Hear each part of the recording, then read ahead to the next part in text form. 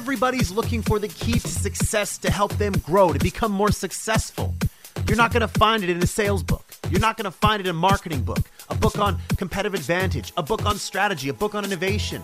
No, it's going to be in understanding how to build mental toughness, resiliency. That's what you need.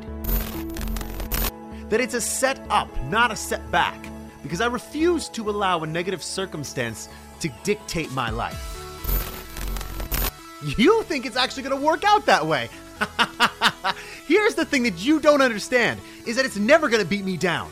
It's never going to defeat me. I'm never going to allow this to beat me because life doesn't happen to me, it happens for me. There are demons all around us. Demons in the form of fear, anxiety, guilt, depression, sadness, bullying, learned helplessness, negativity. And if we allow these demons to control us, we will only continue to lose the battle on mental health. It's time for us to cut the crap from our lives and go on offense against these demons by building mental toughness and resiliency. That's why you're here. My name is Ryan Caligiuri, and welcome to the Cut the Crap Show.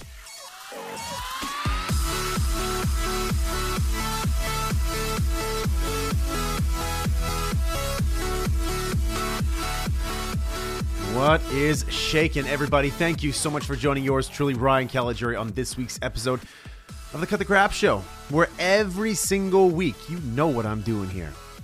Reading a book, condensing that book down to its core golden nuggets, bringing the author on the show to have a conversation about the golden nuggets every single week, just trying to save you a little bit of time, bring you some information that can spark change in your life, and help you build mental toughness and resilience. So what am I bringing you this week to help you build mental toughness and resilience? I'm bringing you a book obviously I'm bringing you a book. I bring you a book every damn week, but this week I'm bringing you a book by Dr. George Everly. And he wrote a book called Stronger: Develop the Resilience You Need to Succeed. Now, this is one of those special episodes where I'm telling you, get a pad out, a piece of paper, and a pen, because you're going to take down a lot of notes. There are so many great takeaways from this, and I'm going to get Dr. Everly on the show again because he's written a number of other books that deal with resilience and mental toughness, so I got to get him back on. He was such a great guest, such detailed answers to all my questions. So I know you're going to enjoy this one. I know you're going to get a lot of takeaways from this, and you're going to learn a hell of a lot about building resilience. I guarantee you there's going to be a golden nugget in here that you're going to be able to take forward and help you become more mentally tough, more resilient. In any case, I had to ask Dr. Everly to introduce himself to me and all of you out there in Cut the Crap Nation. My background was in, interestingly enough, my first two degrees were in business. My major was marketing, and then I went into organizational development. Was inclined to go into academia after that, but my first case of resilience, I ran into a case of high blood pressure. And at age 24, which is a little unusual. So I went to my family physician, and he was loath to prescribe medications and said, you really need to get a handle on this yourself. So that changed my career, changed my personal focus in life. Went back to school, became a neuroscientist of all things, studied medical physiology, but my focus was really the middle of the brain, which is where stress comes from, because apparently my high blood pressure was stress-related. So studied all about that part of the brain and how it could make people sick, but also how it could make people not only better, but stronger.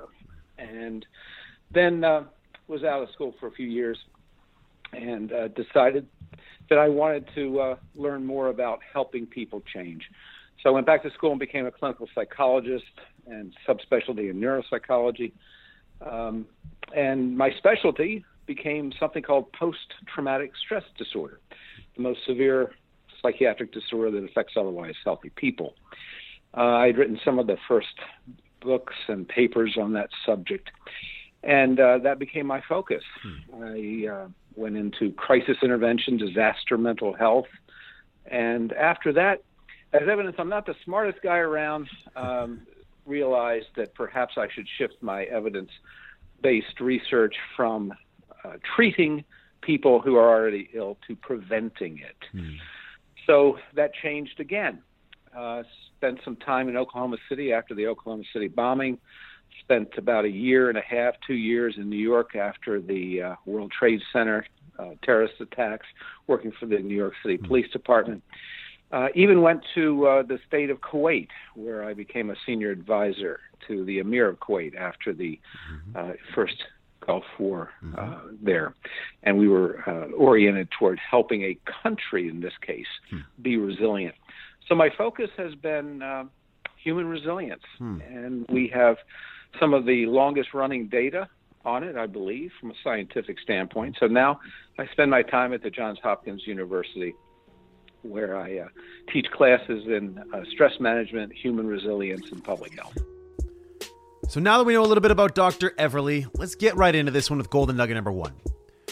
He brings up a term that I really, really liked called psychological body armor. Psychological body armor, he talks about this being the resilience that everybody has.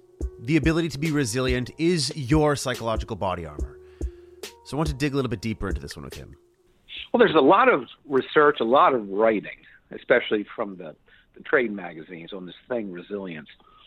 But we approach it from what we call an evidence-based or research point of view. We really wanted to understand what this thing was, this term that had been bantered around, and many of the definitions were actually contradictory.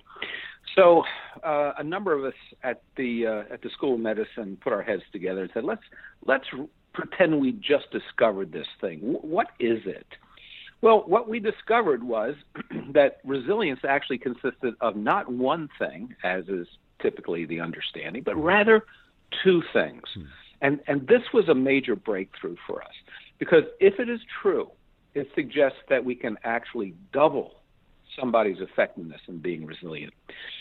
So what we discovered was there was a preventative resilience, we'll call it that. Think of it as immunity, psychological immunity to stress. Who wouldn't like that? So we coined a little term, psychological body armor. So as soldiers and police officers wear physical body armor, why can't we equip them and maybe everyone else with psychological body armor? What a kind of cool idea if we can pull it off. The second type of resilience, however, was reactive resilience, which really is the denotation of the word. Resilience means to bounce back. So to bounce back, it means you have to have gotten knocked down in the first place. So now we have two factors, not one. And this was exciting to us. That our question was, were they two variations on the same thing, or were they really, really different? Because if they're different, again, we can probably double somebody's ability to handle stress. And our research ultimately discovered that there were two different brain centers involved, two different physiologies involved, but more importantly, there were two different ways of learning to be immune and how to bounce back once you fall down. So at this point, I really want to kick into the meat of the book, which are the 5 attributes that constitute resilience. So before we can get into each one of them, I was just curious as to how he came up with 5. Why was it 5? How did they come to this idea? Because to me, I always thought that resilience was just one thing. It was just bouncing back. You know, you saw a setback, and instead you changed it around. You said, nah, this is a setup for something more. Or there's a lesson here that I have to learn, and so I'm going to learn from it and then bounce back. But he's adding a little bit more depth to it by saying that there's 5 things that constitute resilience. So before we broke into the meat of the book, I had to ask him just to clarify this. We wanted to find out what resilience then consisted of. If this was our heuristic, if these were our 2 categories, what populated those 2 categories? So we've been doing research since about 1990, believe it or not, on the role of resilience and psychological toxicity. So we discovered, for example, that from our data at least, the most toxic psychological state is worry. Just thinking about something negative over and over and over again. And it actually predicts psychological illness, but physical illness as well. So then we took those same data, if you will, think of this as a metaphor, and we held them up to a mirror. And we said, if that's psychological toxicity, what is psychological immunity? Well, it's the opposite of everything. And then we started down that particular path. We felt that numbers are numbers. They don't tell stories like people do. So ultimately, the most fun of our whole enterprise here has been interviewing people that we thought were highly resilient, both immune as well as the ability to bounce back. So the book Stronger came out of our desire to just talk to people. When we talked to a wide variety of people, most did not make it into the book, by the way, just from space constraints. But we found that there were factors that spanned professions, spanned age groups, generations, spanned injuries, if you will. So we spoke to highly resilient people, whether they were medical patients, whether they're professional athletes, politicians, or warriors, special operators like SEALs and Delta Force. And what we discovered was that the same factors transcended all of those groups. And there were basically 5 of them.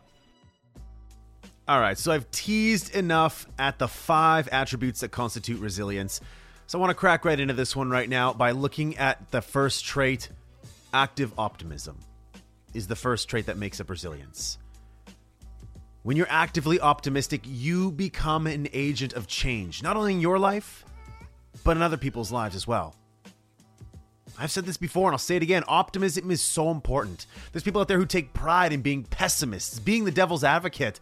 I say screw that. Be the optimist. Work hard to be the optimist. There's actual biological benefits to you being optimistic. If you're optimistic, your body becomes more resilient and you become supercharged with moderate increases of hormones like adrenaline, noradrenaline, gamma aminobutyric acid, neuropeptide Y, and cortisol. And this surge in hormones, it gives you better recollection, it gives you higher pain tolerance, quicker reactions, and greater awareness and strength. So there's a lot of benefits to being optimistic.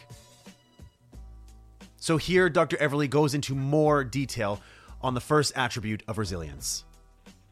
So our first discovery was optimism is not optimism is not optimism. So we took an optimism survey and we passed it out to people. And we said, are you an optimistic person? Now, we had already divided them into 2 groups, people that were highly resilient versus those that were not so resilient. And we knew that ahead of time, who they were. We wanted to see if their surveys were different. You ready for this, Ryan? Can't wait. There was no difference. So we were flummoxed by the whole thing. So we said, okay, well, maybe the scale isn't measuring what we want it to measure. So you know what you do? You ask a question. You just say, okay, I give up. What's optimism? And that's where we were just slammed in the face. The answer divided the 2 groups almost perfectly. The answer was, in the low resilience group, they said, I hope things will turn out well. I believe things will turn out well. I'll throw this back in your court. What did the high resilience group say? These people have far more certainty in their language. The others are saying believe, hope. I believe those with high levels of resilience, they're more certain about their answers. They know. Yeah, and you know why they know? Because their answer was, I believe things will turn out well. I hope things will turn out well because I will make them turn out well. Nice. And that's where we took the term, not just optimism, active optimism. It is proactive. You must make things happen. As the phrase go, pray but row the boat. And these people are rowing the boat. So at the core of this active optimism idea is the idea of self-efficacy and the self-fulfilling prophecy. That's really the core of it. So we were told as children, think good thoughts and good things will happen. You know, our parents told us that probably. Little did they know that that was absolutely correct.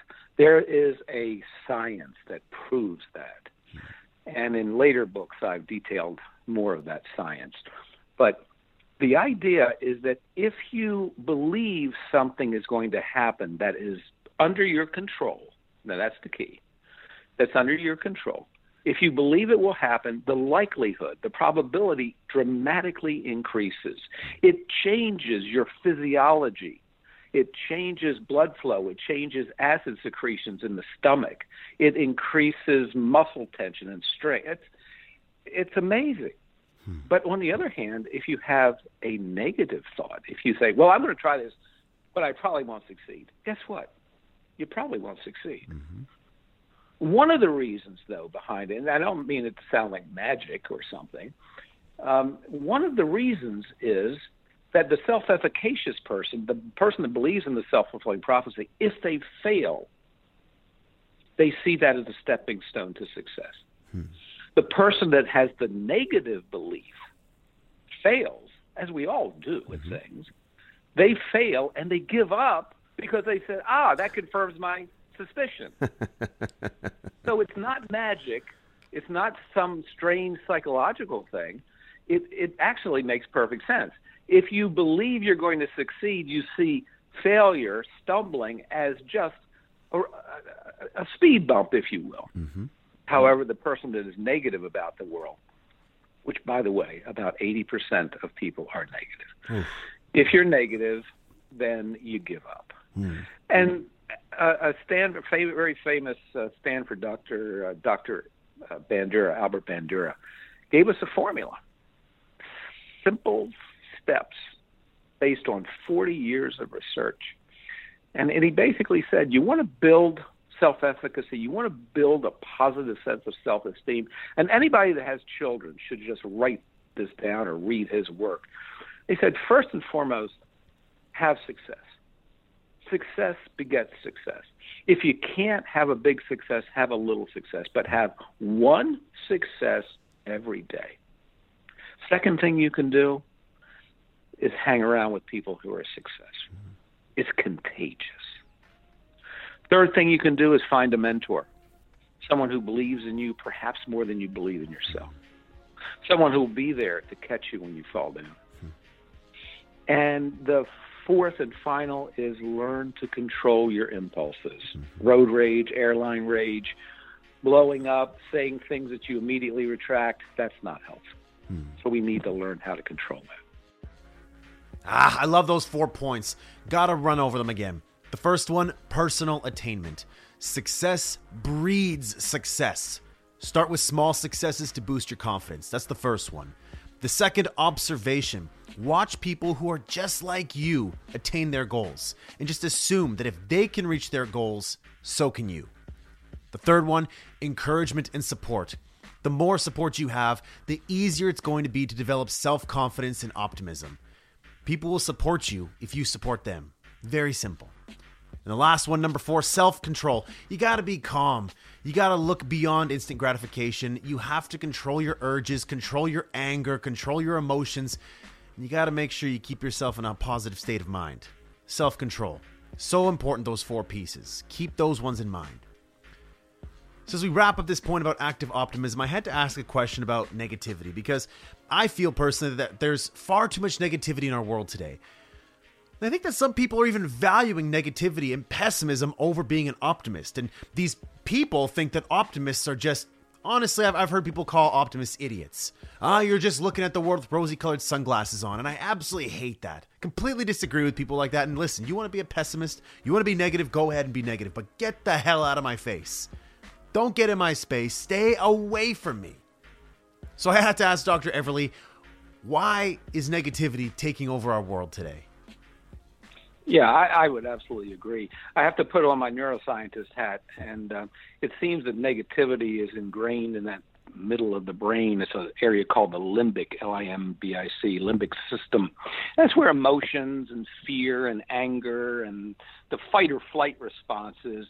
And what we find is that if we had to guess why most people are wired that way, it's a survival mechanism. You scan the environment for threats. You anticipate threats that sometimes aren't there. You spend a lot of energy preparing for those threats, many of them that never happen. But probably a long time ago, that served a survival function. To some degree, it probably does today. It's not a bad saying unless it consumes you, unless it becomes who you are. And unfortunately, that is the case. How many people do you know, when you give them a compliment, they say, oh, it was nothing. Oh, it was pure luck or whatever. And yet they worked hard, and they would be disappointed if you didn't compliment them. But we are trained through social convention as well as biology to be negative, I'm afraid. So if we've been trained to be negative over time, I'd argue that you can also be trained to become positive. And it's so damn important, because if you stay in that negative state of mind, you might be proud of that negative state of mind. You might be proud to be the devil's advocate, be proud to be the pessimist. But I'll argue this. You can't stay in that state too long, because it will consume you. You will die psychologically. It's scary.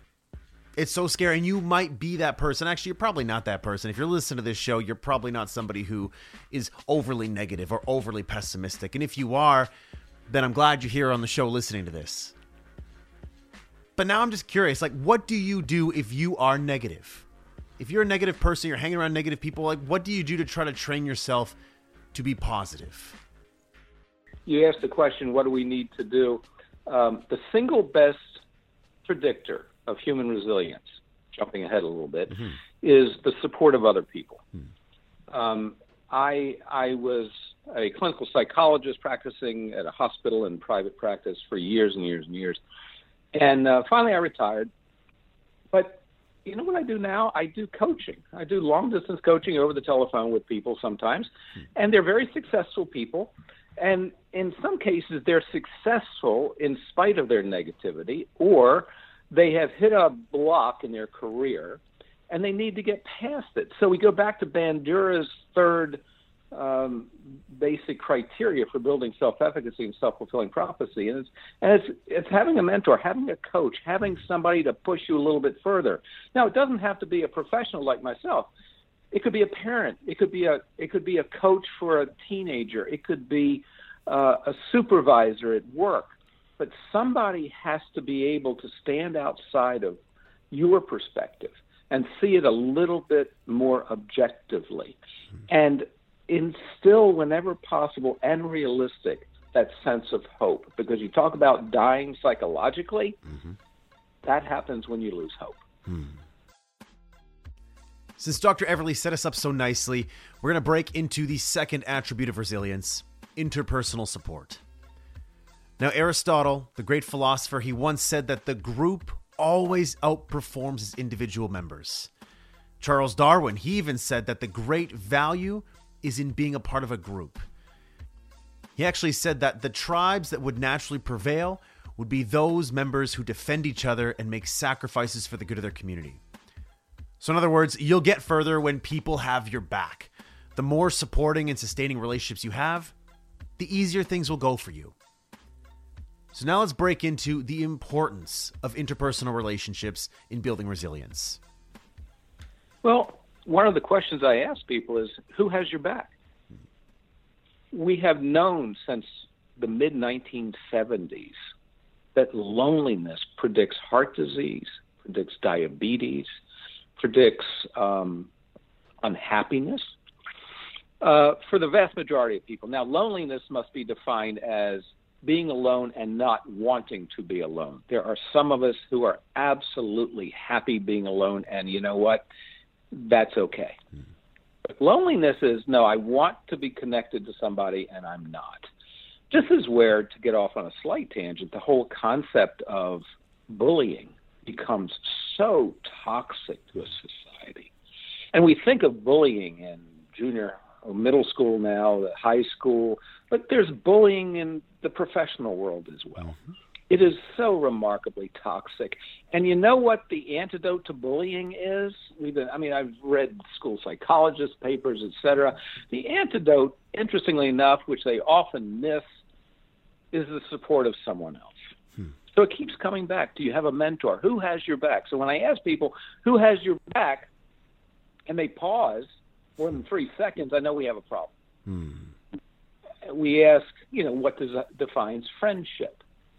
And the people that have someone in their corner will say, my friend is a person that I can call 24/7 and ask almost anything of, and I know they'll be there. You know what? How many times do you use the word friend, but it doesn't really apply to that definition? Mm-hmm. We may have 100 acquaintances, but if you have 3 friends, you're very lucky. I just had to pause for a second here because I loved what Dr. Everly shared with us about bullying. And the best antidote to bullying is having somebody in your corner, having somebody support you. I remember times when I was growing up and, at school or in the workplace, they were bullies. A lot of them. What got me through that wasn't my own confidence, wasn't the fact that I didn't care, but it was the fact that I had people in my corner who supported me. I had backup. And the crazy thing about this is that I read the book and it didn't click for me yet. And then when Dr. Everly brought this up, all of a sudden, obviously it just makes sense. And then I go back in time to whenever I was bullied or whenever there was a bully in the workplace or what have you. And there's a lot of jerks out there who just like to flex their muscles and they have big egos and they want to be right all the time. And I know that you're listening to this, people who are like this. Maybe in your personal life, probably in your professional life. I deal with a lot of them. A lot of sales consultants out there. For those of you who've worked with me in the past, you know exactly who I'm talking about. Sales consultants, marketing consultants, people who think they got it all figured out. They come in there and they push people around saying, you're doing this wrong, or you're an idiot, you're stupid, I'm the right one here. Everyone shut your mouths and listen to me. I hate people like that. It's one of the biggest reasons why I work for myself, so I don't have to be subjected to that all the time. But if you're not as lucky as me and you can't work on your own or work by yourself, then you have to have backup. You have to have support. Support of an executive member, for example, who might protect you, who might shield you, who might say, listen, don't worry what that person's saying. I know how they are, and I trust you. I know you're doing a good job, and don't worry about it. That right there takes all the bully's power away. Because there's nothing worse than a bully in the workplace who tries to make you feel stupid. They demean you. They put you down. And if you don't have support, you might start believing that. But if you're CEO, if there's somebody on the executive team or on the board who says, listen, they're just a jerk. Don't take what they say seriously. I trust you. I believe in the work that you do. You do good work. Just keep focusing on that. And we're going to continue using this consultant for whatever reason. I'm using consultants because that's always the experience that I've had. Outside consultants coming into an organization just being complete jerks. But in any case, I digress. I want to ask Dr. Everly, since we're talking about the idea of bullying and since bullying is so prevalent today, if he has any other strategies or any other insights into how to deal with bullies. Boy, that's a question for another broadcast, I'm afraid. But part of it is trying to decide what motivates the bully. And sometimes it's very simple, and sometimes, especially in the workplace, it's far more complex. In the schoolyard, the age-old mentality used to be confront the bully. And you know what? In the movies and TV, it always turns out well.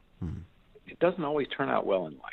That's right. Sometimes it just empowers the bully because that's what the bully wanted. So confronting the bully, sometimes that's effective, but you have to pick your battles very carefully.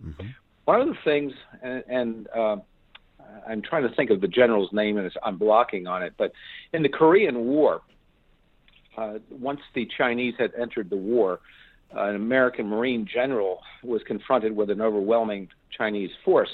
So he retreated. And a newspaper person asked the general, why did you retreat? And he took great offense to that. He said, I did not retreat. I advanced in another direction. I think sometimes the best course of action is to try to minimize your contact with the bully, whomever that might be. Work around the bully. In some cases, give the bully its due, but work around it. Don't let it stifle you. And some people immediately push back and say, "Oh, no, that's not how to build a strong character, and you're retreating." No, you're advancing in another direction. You're picking your fights. Think of one of the greatest generals of all time. His name was Hannibal. The largest army he ever had was roughly 90,000. He would constantly encounter Roman legions of 100,000, 200, 250,000, and he would defeat them. He was never defeated on the battlefield except for his last battle. And yet he never had the largest army. The key, he always picked the battlefield. He always picked his fights. Wow. Maybe there's a lesson there for us.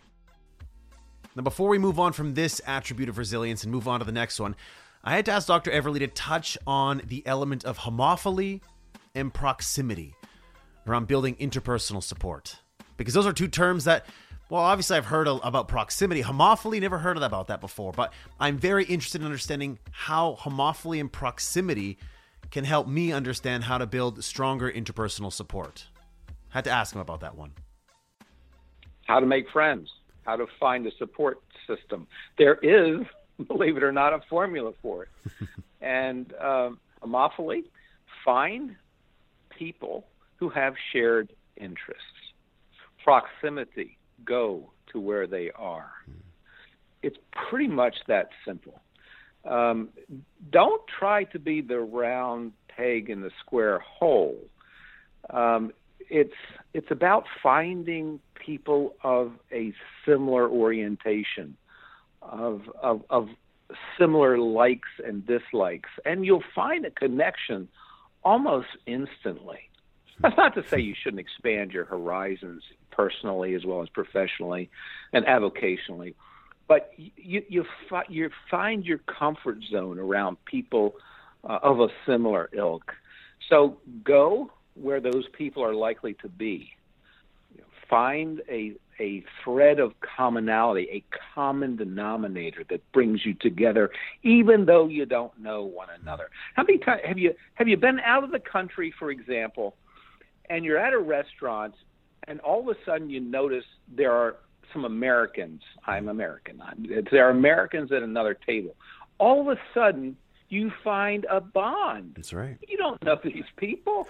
They could be from the other side of the country. If you were in the United States, you probably would never give them a second glance. But in a different context, you share a common denominator. Now you move over to, hi, I just noticed you seem to be American. I wanted to introduce myself. I'm in the country for a few. And you know what? Now you have some friends to travel the country with. That's all right. of a sudden. Moving on now to the third attribute of resilience, and this one's my favorite one. Actually, it's kind of a lie. My favorite one's the last one, but this is also a good one. Decisive action. And I talk about this one with my friends all the time. What are you doing to change your life for the better? What actions are you taking? What decisions are you making today to improve your life tomorrow? Whether it's health related, money related, just decisions on where you put your time. Listen, I get it. At some point in time, we were all like this, where, instead of doing the project, we procrastinated and we went out and partied. Yeah, I've been there. Instead of going to the gym, I sat down and watched something on Netflix and had a bag of chips. Yeah, well, I've been there too. It's called being human. But you have to try and minimize those moments. And you have to make decisive action to better your life. But a big piece of resilience is being able to have the confidence to make those decisions. This is a really big one because I believe that today we're scared of making decisions. We're scared of making commitments that could change the course of our life. So I'm really excited for you to hear what Dr. Everly has to say about decisive action. So I was a really, really shy kid. And if I look back at my shyness, it was fear of failure and fear of being rejected, in a nutshell. You ask most shy kids now, it's that. They may not articulate it quite that way, but shy adults could probably do it if they're willing to even listen to those words. I was 40 years old, learned one of the best lessons of my life. My young daughter asked me to skate. I never quite learned to be quite proficient at skating. And yet, at that point in my career, I had a prestigious job at one of the top universities in the world, and I thought to myself, a professor at this lauded institution does not go onto the ice and look foolish. It didn't hit my image, right? Mm-hmm. So really what I was saying is I'm scared. But of course, I wasn't going to say that to anybody. And my daughter kept skating by, and I'm thinking, she's 10 years old. This is a once-in-a-lifetime experience that may be gone tomorrow. So I went over, and I thought to myself, anything worth having is worth failing for. I rented the skates. I went out on the ice. I actually fell down and broke my elbow. Oh. But you know what? One of the best days of my life. Wow. Because we spent priceless time together. Would I do it again knowing the outcome? Absolutely. I then took that and became one of my mantras. Anything worth having is worth failing for. And if you have that active optimism, you put that in the formula. What do you get? It's not a failure. It's a stepping stone to success. The only time you fail is when you stop trying. Oh, man, I love stories like that. Stories like the one he just told really helps to crystallize the point. I can visualize it in my head. Love that. So in the same vein that we're talking about decisive action, there's an element in the book, again, something that I found very intriguing, that he calls the halo effect. Yeah, it was actually a sociologist's idea, and I simply brought it into the field of resilience. The halo effect is, in its most simplistic form, how many times have you seen a sports star advertising a product that has nothing to do with their sport? All the time. All the time, right? Or a movie star advertising something that has nothing to do with being an actor. And yet there is this credibility because we know your face, we know your name, you're famous, you're a celebrity. I mean, it's one of the stupidest lines of reasoning there is. I mean, oh my God, why would I buy car insurance from a football player's recommendation? Oh, come on! And yet people do it, right? Irrational, but they have the halo effect going for them.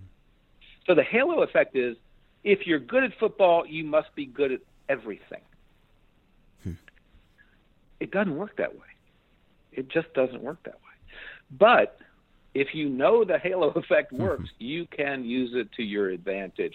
So what I tell people, the first step at overcoming shyness, the first step at overcoming shall we say, a lower than desired sense of self-esteem, you know what I say? I say fake it. Pretend you are who you want to be. If you fake it and you do it well, and actors do that all the time, right? We all can be that actor. With time, you begin to believe it because other people look at you, they believe, and they say, I don't know what that guy's going for him. I don't know what that woman has going for her, but they must be special because they're acting like they're special. And they start treating you like you're special. And then because they're treating you like you're special, you start acting again and believing you're special. And that's where the self-fulfilling prophecy comes in. So I love what Dr. Everly's saying here about the idea of fake it before you make it. To a certain extent. I also disagree with him on that aspect because of how people can interpret that point. I agree with fake it before you make it if that's something that you believe internally. So for example, you might say, I am wanting to become a whatever it is you want to become. I want to become a world-class sales expert. So in your mind, you might say, I am great at sales. I'm fantastic because I research sales all the time. I practice all the time. And this is who I am.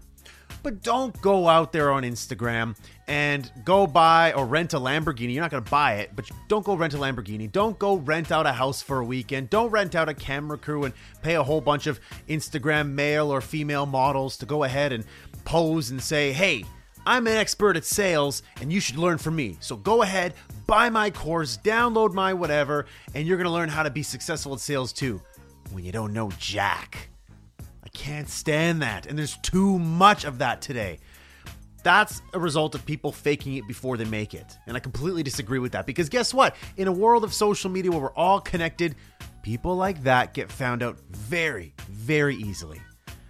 So I'm all for fake it before you make it, but make sure that's an internal thing and not an external thing. Don't project that outwardly. I can't stand that. You know what? The reason why I can't stand that was because I used to be that. I used to be that in high school where I thought I knew everything. I was so smart. And I think it's just a part of maturity, a part of growing up. But unfortunately, some people never get there. So again, fake it before you make it. Love it. Make sure it's internal. Don't project that outwardly. But before we leave this one about decisive action, I just want to bring up one more point, which I think perhaps some of you out there in Cut the Crap Nation maybe you're dealing with. And the fact that you're scared to make decisions. Some of you are maybe not happy with where you're at in life, and so you're wandering. You're trying something out here. You're trying something out here. You're taking a course here. You're watching a video there, and you're essentially wandering about. And you're not making decisive action that's going to help move you forward in life. You're not putting your flag in the ground. So I had to ask Dr. Everly for some advice for those of you out there who are listening, who are saying, well, you know what, like I'm having a tough time making a decision because I just don't know what I want to do. So I had to hear what he had to say about that.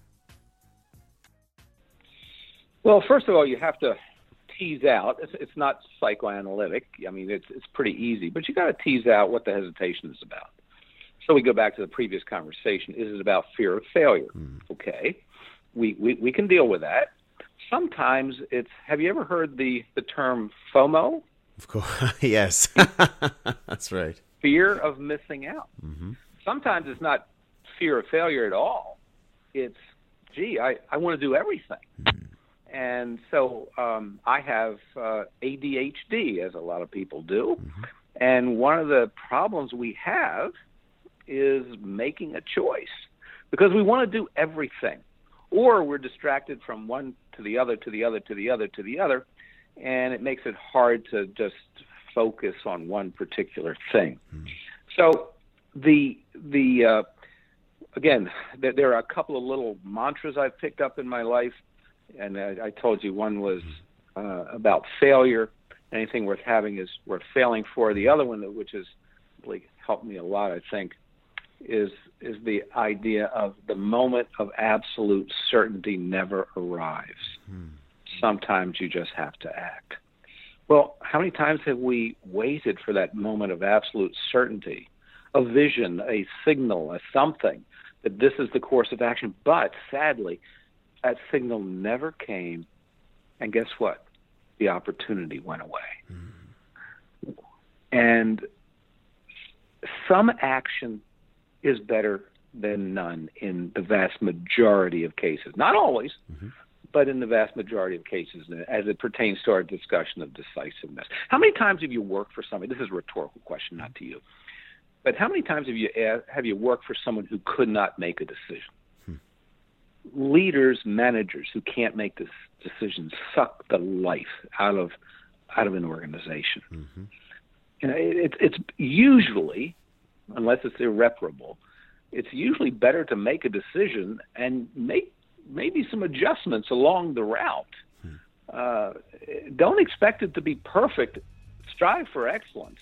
And understand that you may have to stop and regroup occasionally, but you've got to overcome inertia. The moment of absolute certainty never arrives. I love that, and that's something to absolutely keep top of mind when you're making decisive action. And the fact that if you're waiting for all signs to point to yes, that's never going to happen. What a great point to help reassure you as you move on in life and make decisive action. All right, now moving on to the fourth attribute of resilience. This was a little bit of a different one, and it took me for a curveball because I wasn't really sure how this one played into building resilience. And the fourth attribute is moral compass, your moral compass. Honor, integrity, fidelity, and ethical behavior. All of those must guide your decisions, whether things are going well or the chips are down. So your moral compass is an attribute of helping you build resilience. It's interesting. Can't wait to hear what Dr. Everly has to share with you about this one. Not sure if you've ever read George Santayana. He was the Harvard philosopher, actually made it to the cover of Time magazine once upon a time, but he once said, our character is an omen of our destiny, and the more integrity we have and keep, the simpler and nobler that destiny is likely to be. You know, when you meet a really truly honest person that seems to have a moral compass, you feel safe around them. You trust them, and you're more likely to follow them if that is what is indicated. But you certainly feel that sense of trust. And it goes back as far as if you've ever read Sun Tzu. He was a Chinese philosopher and war strategist, and he said that your soldiers will follow you into the deepest, darkest valleys as long as you have a sense of morality. So, I mean, the theme has lasted thousands of years.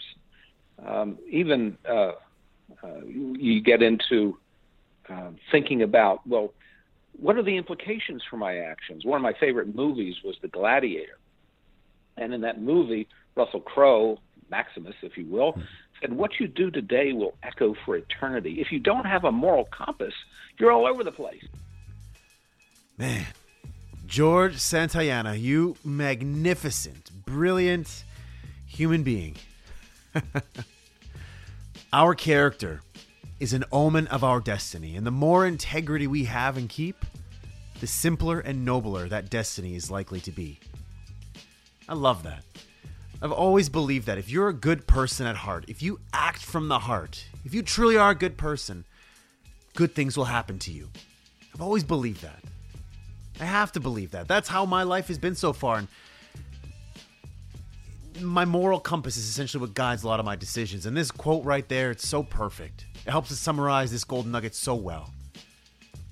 But I think I could do you one better there and tell you a story. Well, I'm not going to tell you a story. I'll get Dr. Everly to tell you that story. And it's a story about pro golfer Brian Davis. I'm far from a rules expert, but as I remember, he had not won a championship and was very, very close to doing so in a playoff, and hit a ball, and it was in a somewhat precarious position, and in his backstroke hit an impediment, if you will, and then went ahead and hit the ball, and he stopped, and he said, he went to the judge, and he said, I think my club struck an impediment, which is a two-stroke penalty. The judge said, I did not see it. But he persisted, and they went and saw the videotape, still didn't see anything.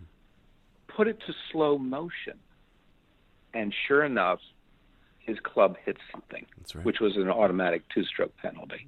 He now has disqualified himself from at that point, the greatest progression of his career. He was potentially going to win his first golf tournament, and yet he functionally disqualified himself by virtue of giving himself a two-stroke penalty. I mean, that's right. Does that take your breath away? I mean, how many people do that?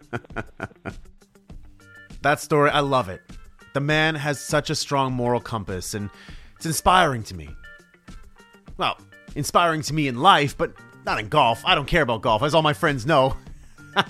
I'm not above picking up my ball in the fairway and no one's looking. I'm going to chuck that ball 50 yards because I'm terrible at golf. Everybody knows it. I don't care. I just go out there to have a good time. But listen, this was the man's career. This was his passion. He had an opportunity to make a whole bunch of money, and his moral compass led him. And I love that. Truly love that. It's very inspiring for all of us to look up to. All right, here we go. The last attribute, the fifth attribute that makes up resilience. And I said this before, this one is my favorite one. Relentless tenacity. Man, I believe so strongly in persistence. When I was growing up, my mentor, Chet Holmes, always told me that what he loved about me was my PhD, my pig-headed determination. And that was just something that I've always carried with me. I will always move forward. And despite going through pain a lot of the times, I will get to my destination. And some people laugh at me because I do that. But I'm telling you, if you want to create something great in life, if you want to do something that is, a step up from where you were last year, you need to have relentless tenacity in the achievement of your goals. So I'm excited for Dr. Everly to share some more information with you about this final attribute of resilience. From what I can tell, tenacity is the single best predictor of success at almost anything you do. we said that interpersonal support is the best predictor of resilience. But tenacity certainly feeds into that, and support into tenacity. But basically, we're talking about perseverance. And we just, myself and two co-authors, I've written 20 books in my life. About 5 of them were for the general market, such as Stronger. Most of them have been medical textbooks, psychological textbooks. But we just wrote a children's book.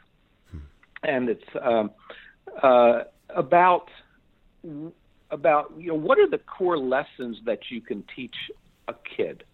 And there were 2. One was how to make a friend, and that plays into the interpersonal support. And the other is tenacity, that our fear is that we are raising children whose egos are so fragile that once they fail, they give up, and they give up on the mechanism that may be the greatest predictor of success, other than in things like, if you're a piano prodigy or math prodigy or something like that. That's hardwired. Okay, I get it. But most things in life, aren't they a function of just not giving up? That's right. Aren't they a function of just continuing to try? And an interesting thing that we've learned in the last, say 10 years, is that you can literally rewire your brain to be good at something you were never good at. But what's the key? Repetition. Keep doing it over and over and over and over again, and you can literally rewire the brain, which when I studied neurology back in the dark ages, we weren't really sure about those kinds of things. Now we know, what undergirds someone's success that's tenacious. Well, the more you try, the more opportunities just spontaneously arise. The more you try, the more people you meet that may be supportive. The more you try, the more you rewire the brain to develop a strength that might not have been there before. So do you see your failure as stepping stones to success, or do you see them as a brick wall? Most people, and I think the celebrities that argue for the value of failure are legion.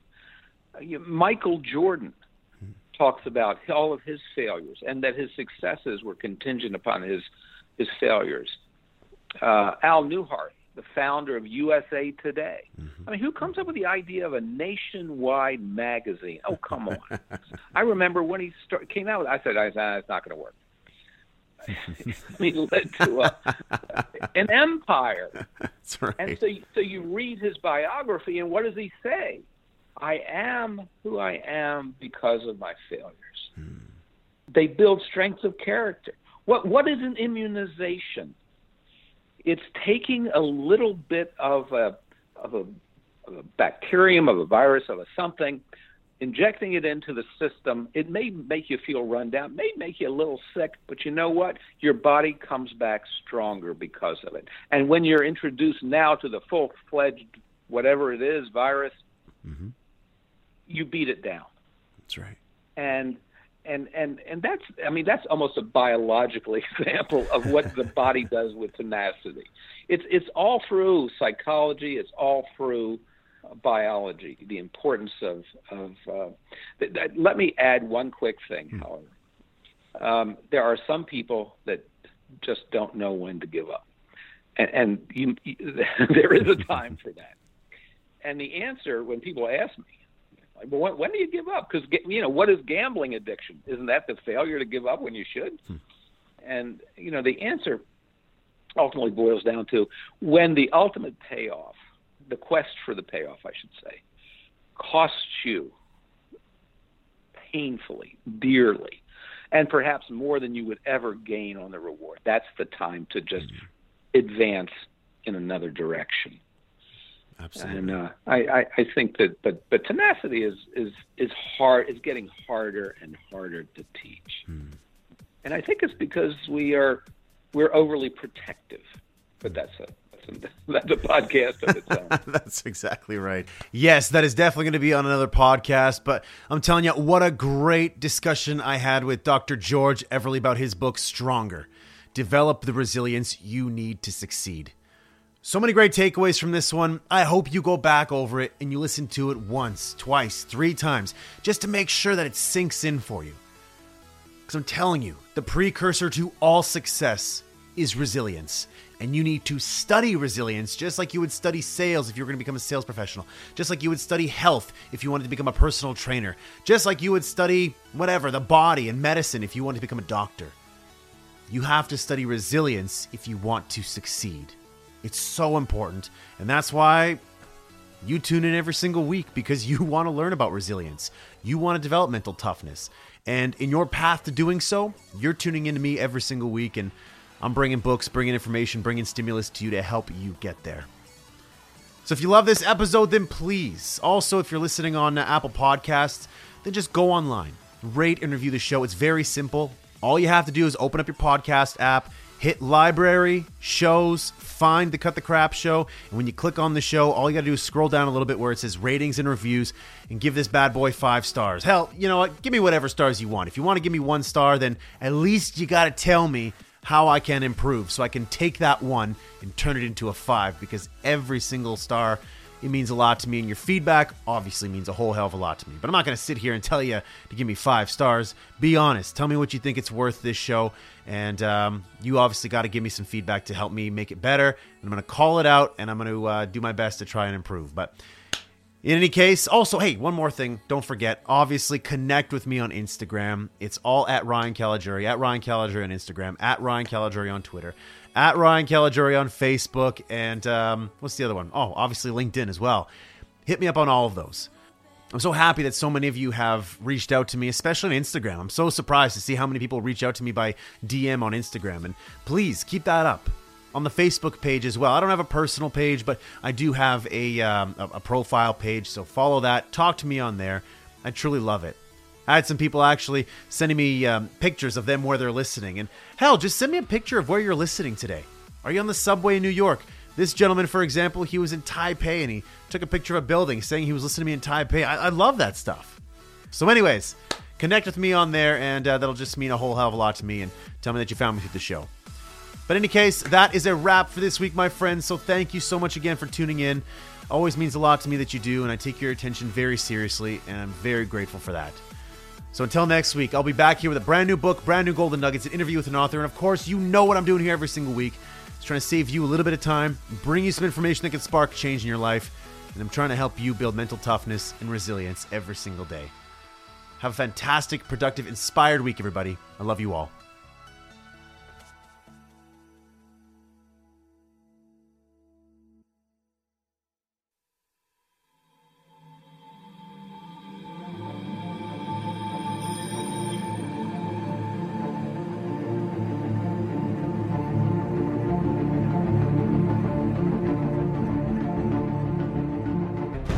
Your gift will make room for you. Now, what is your gift? It's the thing that you do the absolute best with the least amount of effort. That's your gift. Quit running away from the gift. Your gift will make room for you. Stop trying to be something you ain't gifted at. Nobody asked you to go down here and study to be a dentist, and you ain't really good at that. Quit going down to the church trying to sing. You can't sing. Now, just because they let you sing at the church, you're not finna, ain't nobody else finna go with this. Because, you know, come as you are, the Lord loveth a cheerful giver, all that. We don't apply scriptures out here. You come to the Apollo and you can't sing, we got something for your ass up there. Period. Listen to me. All of you have this gift. Identify it. It's the thing that you do the absolute best with the least amount of effort. That's what you should be doing. You're wasting your time pursuing your passion.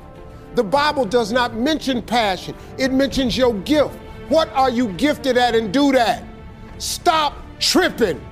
You can do that. If you fry chicken better than everybody you know, you ought to be somewhere frying chicken. People make millions of dollars frying chicken.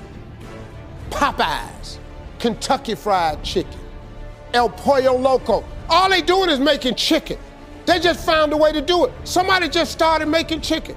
You know the story of Marie Callender's? Do you know what this woman did, man? She worked for a diner, a Greasy Spoon diner that was going out of business. It was her only job. She was a single mother. It was her only job. She needed that job, but the diner was going to close. So she went to the owner of the diner and said, let me bake one of my pies. People like my pies, and see if I can help you make a little money. He said, whatever, bring it in. She bought one pie in. They sold every slice. The next day, the people came in and asked for the pie. She had to go home and make another pie. The next day, so many people asked for the pie, she had to make 4 pies. Then people started saying, can I buy my own pie? She made so many pies at this store that she eventually saved her money and put a commercial oven in her house. Now, she done made so many pies, the dude's shop, he ain't selling hamburgers no more. All he's selling is them damn pies. That's how Marie Callender got started. Marie Callender now has over 120 restaurants. You can't go to no frozen food section without seeing Marie Callender in there. You know what she started with? A pie. One pie. The dude that, when I had hair, when I had that world famous lining with that box cut, when I was Steve Hightower, Kings of Comedy, when I had that hair, the dude that cut my hair, I met him in 1986. He cut my hair for $10. I remembered him. When I got on TV, I had hired him. He came out there, he started making $300 a haircut. I paid him $10. He had been with me so many years that he was making $1,500 per haircut. I was getting my hair cut 4 times a week for television and touring. I paid him $1,500 each time. He was making $6,000 a week. You know what he was doing? Cutting hair. That same haircut I paid $10 for in '87. This dude was cutting it now for me for $1,500. I cut my hair off. We had to put him on suicide watch for a little while. But then let me tell you what he did.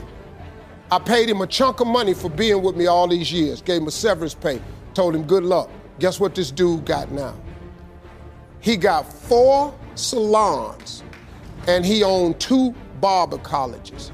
You know what this dude make now? $3.6 million a year. You know what he do? He cut hair. He cut hair. He don't do nothing else. That's his gift. Friend of mine we grew up with, all he did was cut grass. He had a single blade lawnmower that he pushed. He was so good at it, he could raise the blades up and lower them. He could cut patterns in your grass. We little, I'm going, hey man, we going swimming. Now I got to cut Miss Jackson grass. He could cut patterns in your yard. He could put your initials in your grass. As a little boy, $2 for the front, $2 for the back, $4. We used to laugh at him all the time. Well, let me tell you what we laughing at now.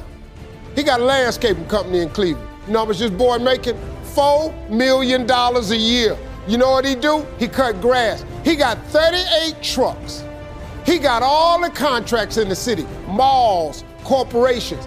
And when it's snow outside, he do such a good job cutting the grass, he put plows on the front of his trucks, and he got all the snow removal contracts. This boy making $4 million a year, and you know what he do? He cut grass.